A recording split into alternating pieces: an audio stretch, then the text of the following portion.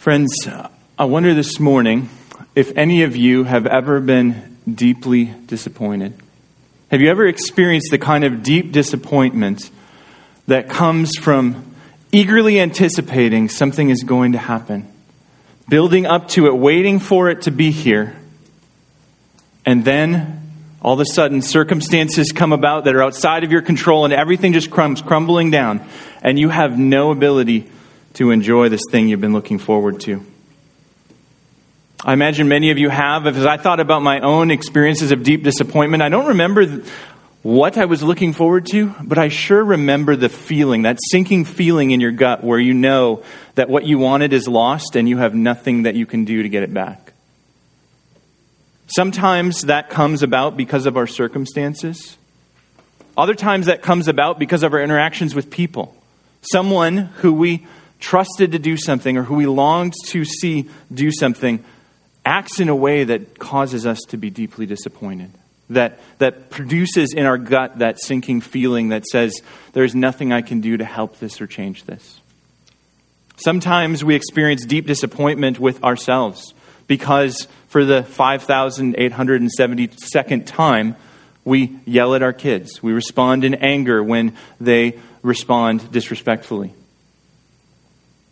Whatever the circumstances, I'm talking about disappointment, not mainly because I want to preach on disappointment this morning, but what I want us to see is that how we respond to that disappointment, how we respond to experiences of deep disappointment reveals what's in our heart. How we react when we are deeply disappointed, when we get that feeling, that gut-wrenching feeling in our stomach in response to disappointment, what we do with that quickly reveals what's in our heart. I think that's important for us to recognize this morning because that's what's happening to Jonah here in chapter 4. You see, Jonah is experiencing deep disappointment. He's not exactly looking forward to something joyful and happy, although it was for him, right? He was looking forward to God judging Israel's enemies.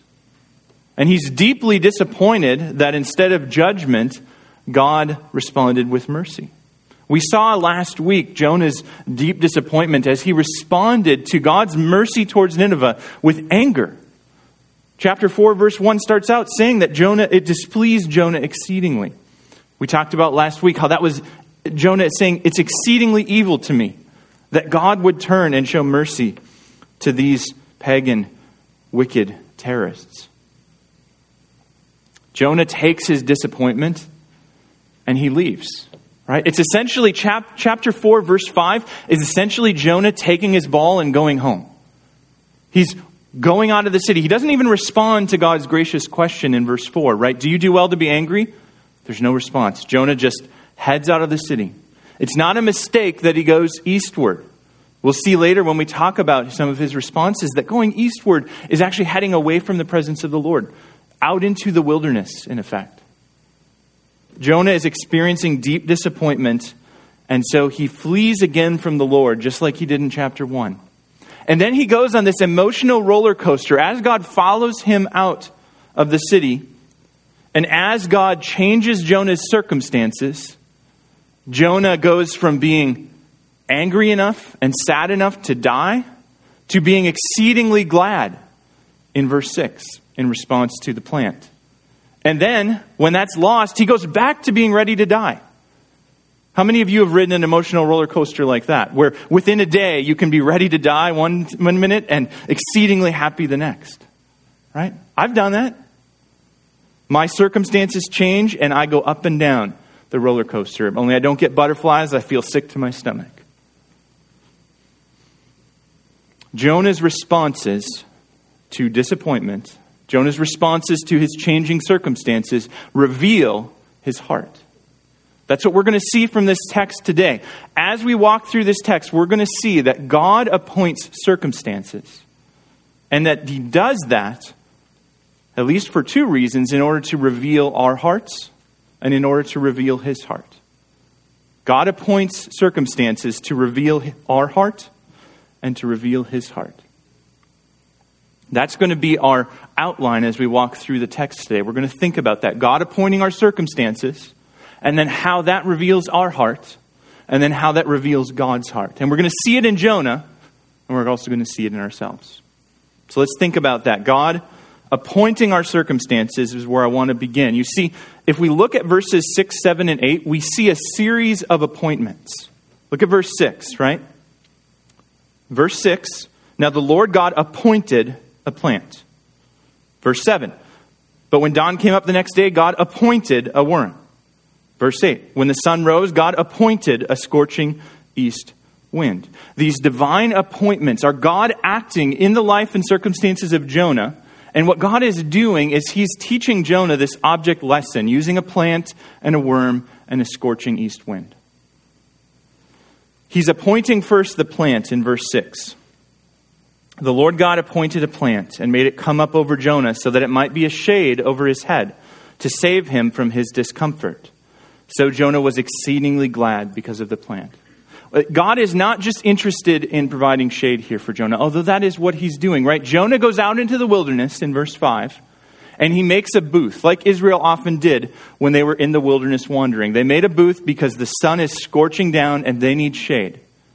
But as Jonah goes out east of Babylon, he doesn't find a lot of materials to make a good shade offering little hut.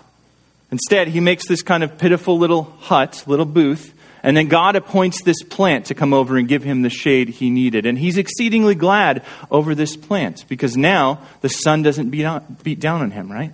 If you've ever been hiking out in Minnesota, even in the summer, you know how nice it is to come into shade after the sun has been beating down on you. That's what Jonah was experiencing. But God intended more than just shade through this plant. Notice, Jonah, the author of Jonah, gives two reasons. So that it might be shade over his head, verse 6, to save him from his discomfort. Again, if you have an ESV, you have a little footnote likely. If you have an NIV, you might have a footnote as well, or other translations might translate it differently. But you'll notice in the ESV footnote it said, or his evil. We've got that repeated word that we talked about last week, evil, coming up again and again, right? Nineveh, practicing evil, turning away from their evil. God relenting of the evil or disaster he had planned for Nineveh. And then it being evil in Jonah's eyes in verse 1 of chapter 4. And now, God is appointing this plant to save Jonah from his evil. I think there's more going on here than just discomfort related to being in the sun and sweating a lot, right? God is appointing this plant to start a chain of events to save Jonah from the evil that is in his heart. Namely, how he's treating Nineveh and responding to God's mercy. God is dealing with the evil and dealing with the discomfort at the same time. Jonah doesn't really recognize it yet. But he's experiencing the relief from discomfort, and so he's exceedingly glad. God is appointing this plant as an act of mercy to Jonah. So in this object lesson, this plant going up over Jonah and providing this shade is mercy. So far, so good. Now, God appoints a second thing in verse 7. But when the dawn came up the next day, God appointed a worm that attacked the plant so that it withered. God appointed a worm that attacked the plant so that it withered. What is happening here is that God is taking this tiny little worm and appointing it to go in and eat at this plant and cause the plant to die. God is withdrawing the mercy that he had given Jonah. It only lasted a day. Jonah enjoyed the shade while it was there, and then the plant withered. And now Jonah's He's back to square one, right? He's back to his little lean-to booth to try to protect himself from the sun. But God doesn't leave it there. Verse 8, God appoints again. When the sun rose, God appointed a scorching east wind, and the sun beat down on the head of Jonah so that he was faint. And he asked that he might die and said, "It is better for me to die than to live." Not only is God appointing a little worm to go up and take this mercy away, but he's actually appointing active judgment for Jonah in this scorching east wind coming across. Now, in calling it a scorching east wind, it's not just trying to tell you the direction the wind came from and the fact that it was hot. The book of Jonah here is actually alluding to the way that God's people talked about God using the nations to judge them. In both Ezekiel and Hosea, Assyria and Babylon are called scorching east winds that would drive against God's people and cause them to essentially wither and die. Right? These warnings of judgment that were going to happen as a result of Israel's disobedience were referred to as this east wind, the scorching east wind. So this idea that the east wind is coming is not merely, a soft breeze like we might enjoy on a summer day. It's a scorching east wind of judgment. God is not only withdrawing the mercy from Jonah, but he's adding on the judgment so that Jonah can experience what it's like to stand under the judgment of God. Both the worm and the wind are attacking in this case. The worm is attacking the plant and the wind is attacking Jonah. The sun is beating down on his head as God's active judgment. So God is appointing this mercy and appointing this judgment. We'll talk about what he intends to do in a moment, but what I want us to see first is God doing this, actively changing Jonah's circumstances by appointing different things. This is not the first time in the book of Jonah that God has appointed something. If you look back in chapter 1, verse 17, you'll see this again. Chapter 1, verse 17, after Jonah is cast over the side of the ship, what happens? And the Lord appointed a great fish to swallow up Jonah. And Jonah was in the belly of the fish 3 days and 3 nights. If we think about what that compares to, there's an analogous relationship, a connection between the great fish that God appointed and the plant that God appointed, right? Namely, both of them are acts of mercy that Jonah didn't deserve and didn't provide for himself, where God intervened in his circumstances by appointing something to deliver him. A fish in one case, a plant in another. God is appointing or changing Jonah's circumstances. Other places in Jonah, we see this active sovereignty of the Lord at work without using the word appointed. But if you think about it, in the end of Jonah, God is appointing this scorching east wind. And how does he respond initially when Jonah flees on a ship bound for Tarshish? Verse 4 of chapter 1, the Lord hurled a great wind upon the sea, and there was a mighty tempest upon the sea, so that the ship threatened to break up. God used, again, forces of nature to change Jonah's circumstances, to bring judgment on Jonah in response to his rebellion. Right? All through the book of Jonah, God is sovereign over circumstances. God is appointing circumstances for Jonah for the sake of doing the work he intends. God is sovereign, in other words, over all things that are happening in the book of Jonah.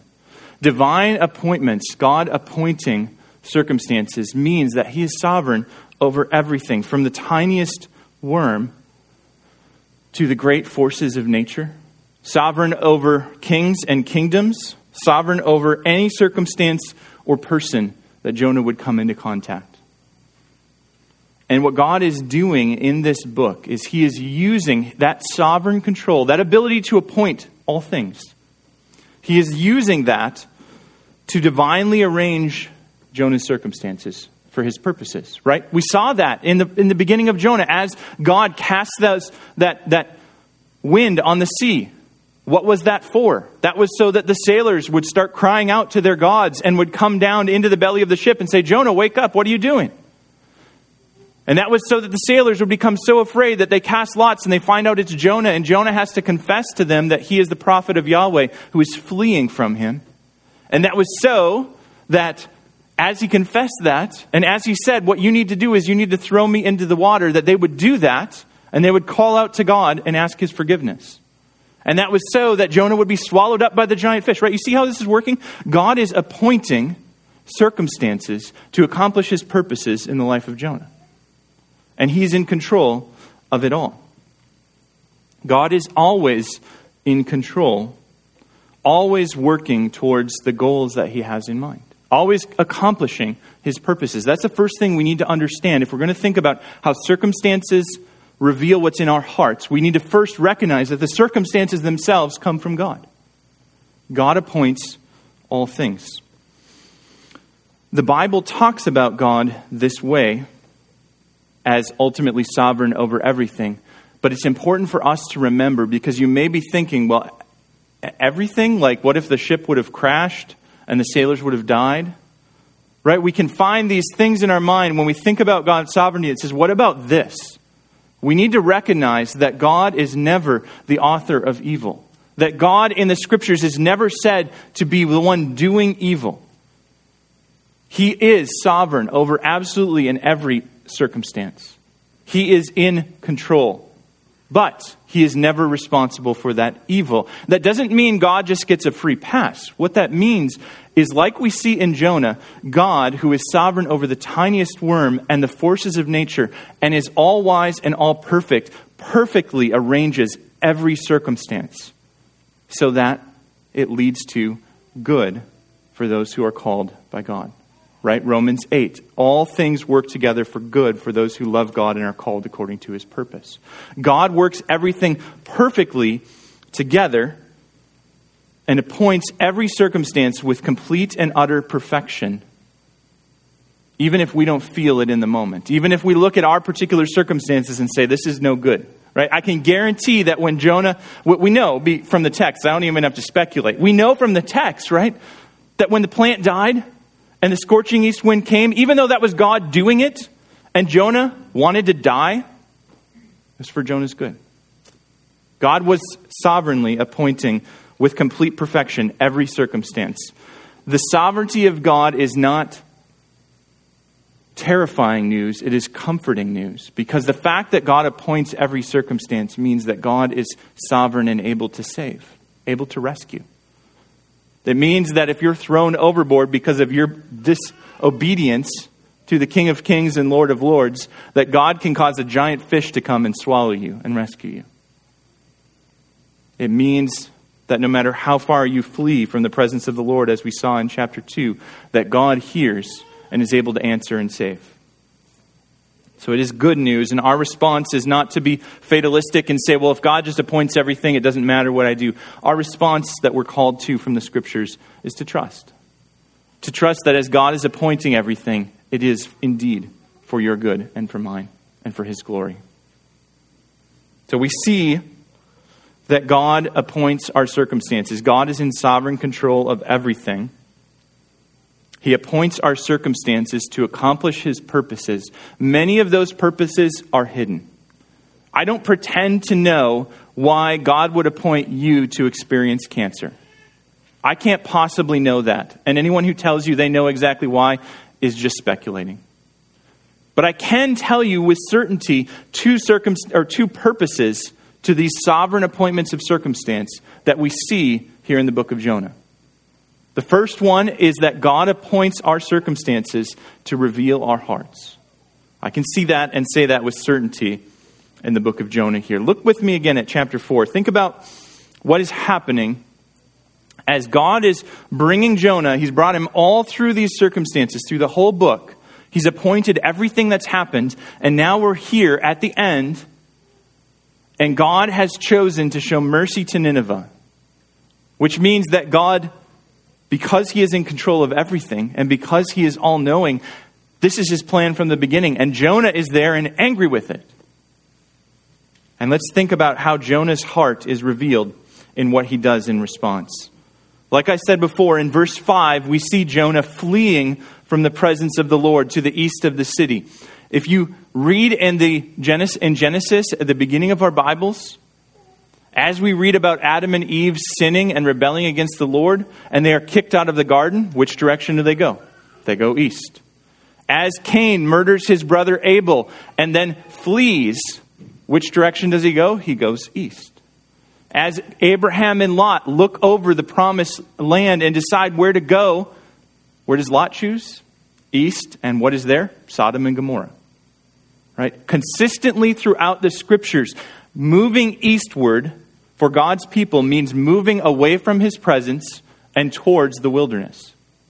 So the fact that the biblical author here records that Jonah moves east of the city, Jonah went out of the city and sat to the east of the city, means that Jonah is again fleeing from the presence of the Lord. It's a little bit different, right? God hasn't told him, hey, go do this, at least that we know of. and he's just in outright rebellion of it. This is more Jonah going eastward to sulk. He's moving away from the presence of the Lord. He doesn't really want to stay in his presence when he won't give him his way. He goes out into the wilderness, and then what does he do?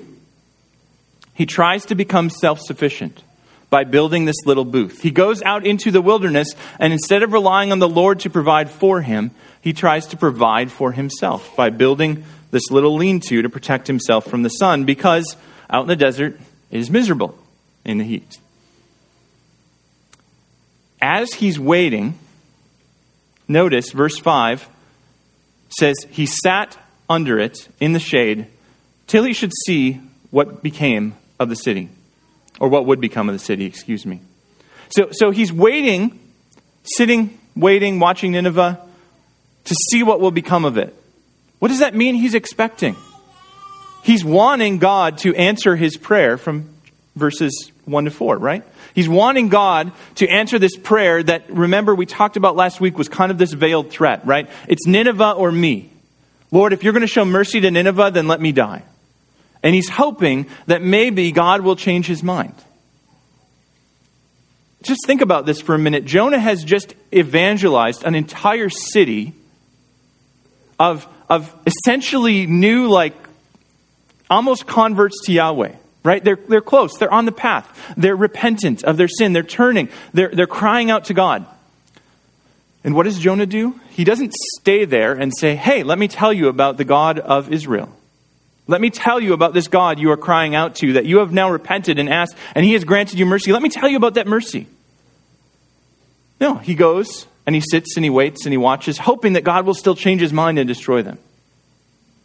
Jonah is not responding rightly to the mercy in Nineveh. His actions reveal a heart that is bitter towards Nineveh, a heart that is opposed to the mercy that God is showing, and that even wants to get away from God if he's going to be that merciful. Jonah's heart is also revealed, though, in his emotions, in the emotional language of chapter 4. Look at verse 6. The Lord God appointed a plant and made it come up over Jonah, that it might be shade over his head to save him from his discomfort. So Jonah was exceedingly glad because of the plant. Jonah is kind of a grumpy prophet, right? There's a lot of places in Jonah where he is just not happy. But here, he's really happy. Why is he happy? Because God is being merciful to him. Is it right to be happy over the mercy of God? This is a good response, right? Sit under the shade of the Lord's mercy and rejoice with exceeding joy. Sounds good. But notice, the end of verse 6, the way it says it, Jonah was exceedingly glad because of the plant. That exceedingly there is a clue that in the original languages, there's some parallelism with another spot in chapter 4. If we look back up at verse 1, it displeased Jonah exceedingly, and he was angry. In the English, the word order is a little bit different, but in the Hebrew, they're exactly the same. One circumstance made Jonah exceedingly displeased, exceedingly angry. One circumstance made Jonah exceedingly happy. What was the difference? He was happy when God was showing mercy to him. He was angry when God was showing mercy to Nineveh. Right? In Jonah's emotional responses to the changing circumstances, we see his heart start to come out. Think also with me about what made Jonah want to die. Verse 3, therefore now, O Lord, please take my life from me, for it is better for me to die than to live. Why is he saying that? Because God has been merciful to Nineveh, right? Look at verse 8. He became faint, and towards the end he asked that he might die, and said, it is better for me to die than to live. Again, the same kind of word order we're talking about. The same, it's meant to say these two things are connected. What is causing him to want to die in verse 8? God's mercy has been taken away from Jonah. So in one circumstance, he wants to die because God is merciful to Nineveh and will not judge them. And in another circumstance, he wants to die because God was merciful to him and has now taken it away and is judging him. You see what's happening here? These changing circumstances are revealing Jonah's heart. And what they reveal is a heart that is full of self-centeredness. A heart that is full of a self-centered view of God's mercy.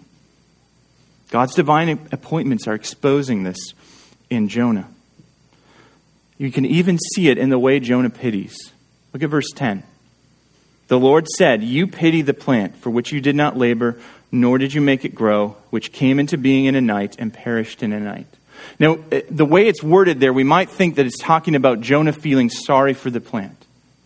But that's not really what's happening here. That's one meaning of the word, but it kind of goes beyond that in this case. Jonah is not feeling sorry for the plant.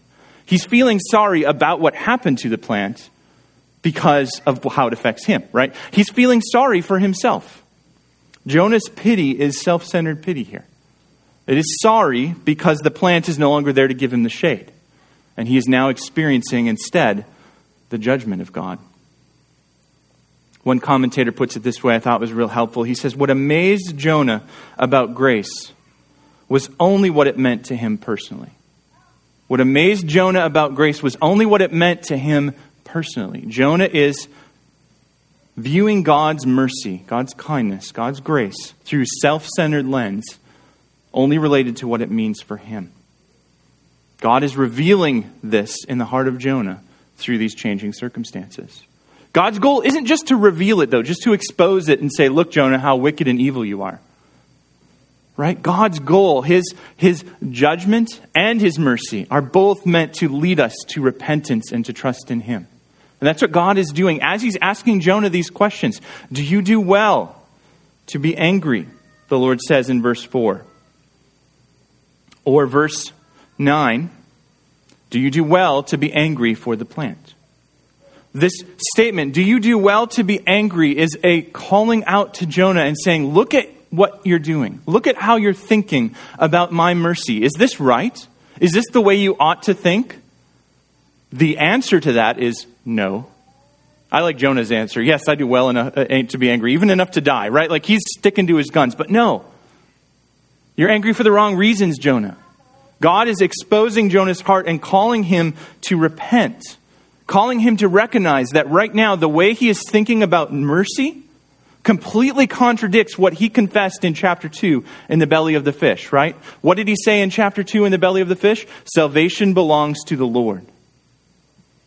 And now he's mad because God is taking salvation that belongs to him and giving it to someone else.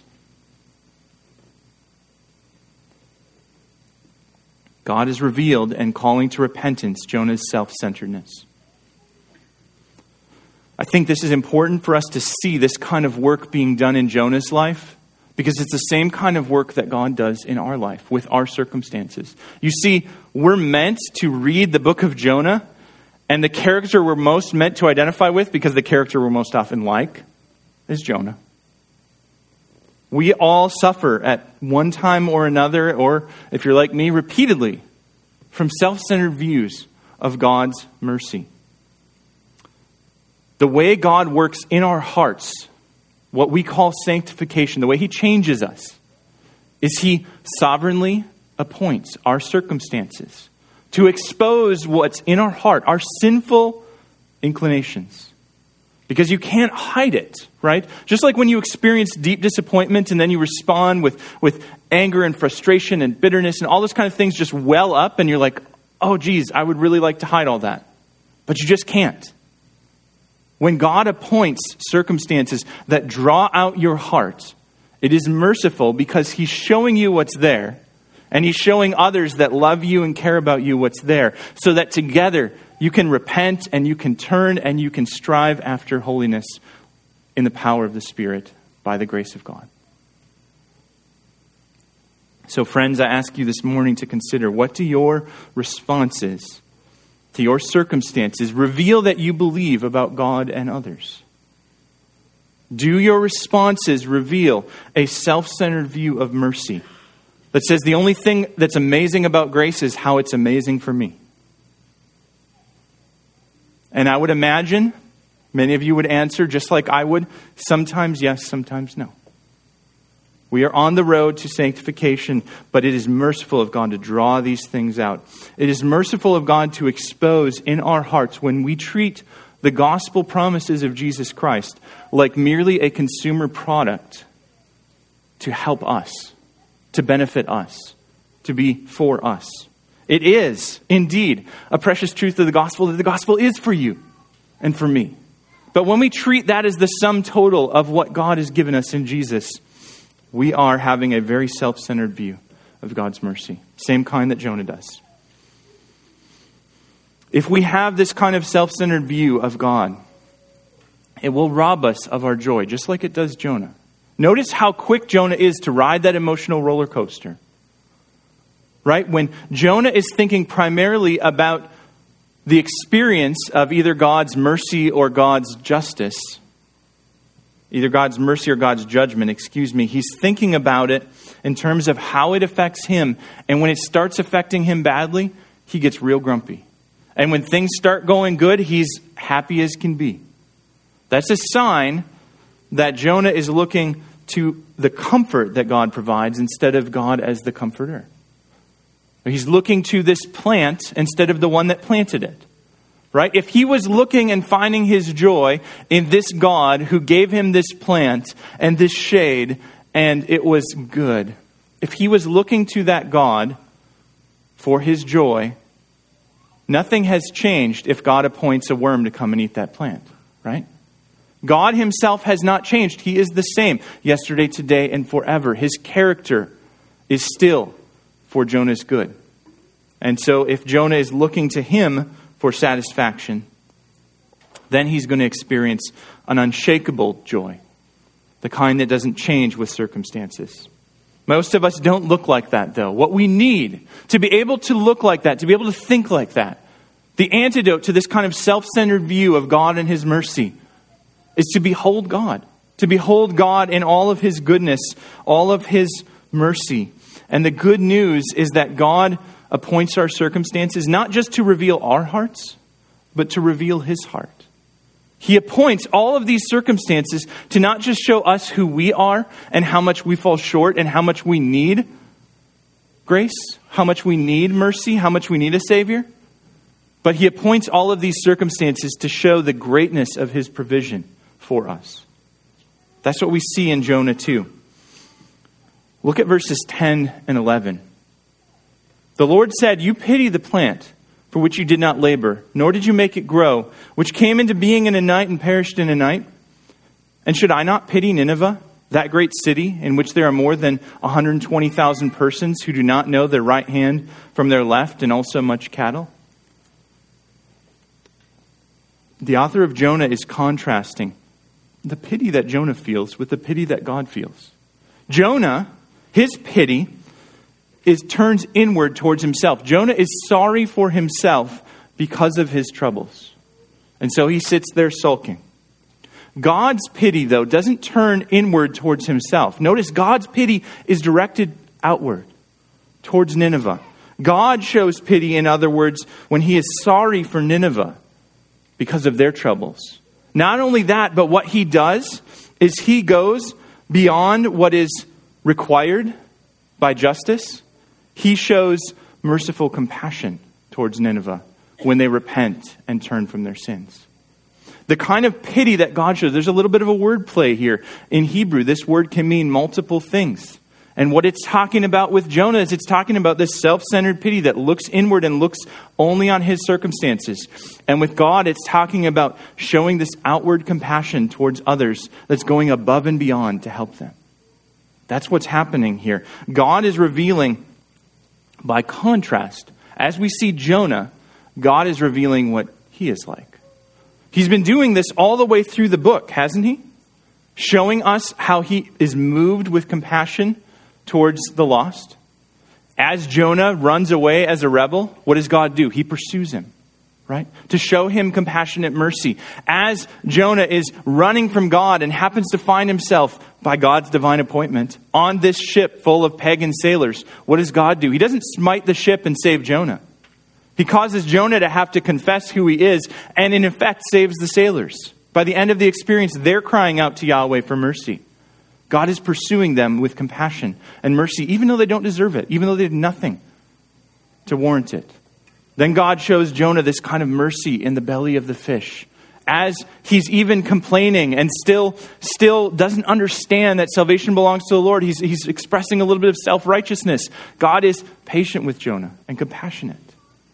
God causes the fish to spit him back on land, and then what does God do? He comes to him again, gives him a second chance. This rebellious prophet, who he knows is going to be grouchy after he shows mercy to Nineveh, God still shows this compassionate care for him. And he even here, as Jonah tries to leave the city and goes eastward into the wilderness, away from the presence of the Lord, notice God follows him out. God is out there in the wilderness, and what does he do first? He meets Jonah with compassionate mercy, raises up this plant over him, protects him from the sun. Even God's withdrawing that compassionate mercy for a time and a season. Seems like God maybe has changed his mind. No, he hasn't. What he's doing is he's mercifully drawing out of Jonah this object lesson. Look at your desire for my mercy, and look at how you responded when I showed mercy to others. God is all the way through showing this compassionate mercy. It's revealing this heart of God, that he has mercy. This heart of God that Jonah even confesses, right? I knew, he says in verse 2, that you are a gracious God and merciful, slow to anger and abounding in steadfast love and relenting from disaster. Because Jonah is so self-centered, he can't even see it. That feels like a bad thing. But that is a good thing. It is good that God is like that. That is our only hope. Friends, as we zoom out and think about not just the book of Jonah, but as we think about the whole history of God's people, this is what he's always doing. God is always appointing circumstances to reveal what's in our hearts and what's in his heart, right? If you think about the history of humankind, what has God revealed all through the history of his people? That we are a stubborn and rebellious people. That we often are drawn to self-righteousness and self-centeredness. That we respond so many times, like Jonah, to our circumstances. Be they about God and his mercy towards others, or be they about the experience of disappointment, or be they about anything else. God is teaching us that we are in rebellion, that we are self-righteous, that we are selfish, and that we are sinful. That we need a Savior.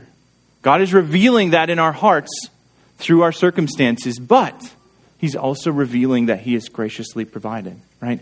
All throughout history, as God is patient with his rebellious people. If you think about the history of Israel, just read the book of Kings and be amazed at how bad God's people are and how patient he is with them. Even though he does eventually judge them and send them into exile, even in that, he is preserving a remnant. He is not destroying them completely. God is compassionate and merciful, and he reveals that all throughout history with his people. All of that history of redemption accumulates. The ultimate revelation of that is in Jesus Christ himself, right? John, the book of John, says in the beginning that Jesus himself, the Son of God, is the one who reveals the Father. Right? In John 14, as he's talking to his disciples, he says, they say, show us the Father, and it's enough for us. And he says, have I not been with you long enough? If you've seen me, you've seen the Father. And what does he reveal about what the Father is like? Matthew 11. We see a revelation of what the Father is like. Matthew 11, 25 to 30. At that time, Jesus declared, I thank you, Father, Lord of heaven and earth, that you have hidden these things from the wise and understanding and revealed them to little children. Yes, Father, for such was your gracious will. All things have been handed over to me by my Father. And no one knows the Son except the Father. And no one knows the Father except the Son. And anyone to whom the Son chooses to reveal him. And what does it look like to see the Father? He says this, come to me, all who labor and are heavy laden, and I will give you rest. Take my yoke upon you and learn from me, for I am what? Gentle and lowly in heart. And you will find rest for your souls, for my yoke is easy and my burden is light. In Christ Jesus, God reveals perfectly his heart, and it is gentle and lowly towards sinners who are in need of a Savior. It is compassionate and merciful towards all who would repent and turn to him. All who would come to him, and he will not cast out. The Son makes known the Father. Jesus reveals the heart of God. And he reveals it most clearly, of course, in the cross, right? In the cross, Jesus as he's up there suffering and dying for the sake of others. And they're there mocking him. What does he say? Father, forgive them, for they know not what they do. What does God say about Nineveh? Should I not have pity on them because they don't know their right hand from their left? This is the same story. The same God who is acting on behalf of Nineveh sent his Son to act on behalf of the world who would turn and trust in him. They do not know what they're doing. Father, forgive them. And he does indeed. God is doing this. He's divinely appointing all of these circumstances leading up to and coming out from the cross to reveal our need for a Savior and to reveal his provision for a Savior, so that we would turn and trust in his mercy, just like Nineveh did, just like God was calling Jonah to do. Not only that, though, he's doing it so that we would joyfully join in extending that mercy to others. That's what Jonah was really missing, wasn't it? This idea that God's mercy was not just for me, but for anyone he would be merciful to. Salvation belongs to the Lord, and he can be merciful to whomever he pleases. God is calling us to join in that. We will miss the heart of God in Jesus if we view Jesus as primarily a means to our own salvation. If we view Jesus self-centeredly, as only what he does for me, and as long as I'm in the shade of Christ, I'm happy for others to be outside and experiencing the scorching winds of God's judgment. If we view Jesus like that, we will miss the heart of God. The heart of God is calling us to joyfully join in, to invite others to come and take shelter in the Son of God, to come and experience the mercy that we've experienced, and to take joy when they do. Friends, that's what we're called to do as God's people. That's the message of Jonah, and it ends on a cliffhanger. A weird spot, right? Should I not be concerned about these 120,000 people and much cattle? God is asking us, is it right that I show compassion? Is it right that I show mercy? It's really a question, does salvation indeed belong to the Lord? And all who take their hope in Jesus ought to respond, yes, indeed, Lord, it is right and good. Let's pray.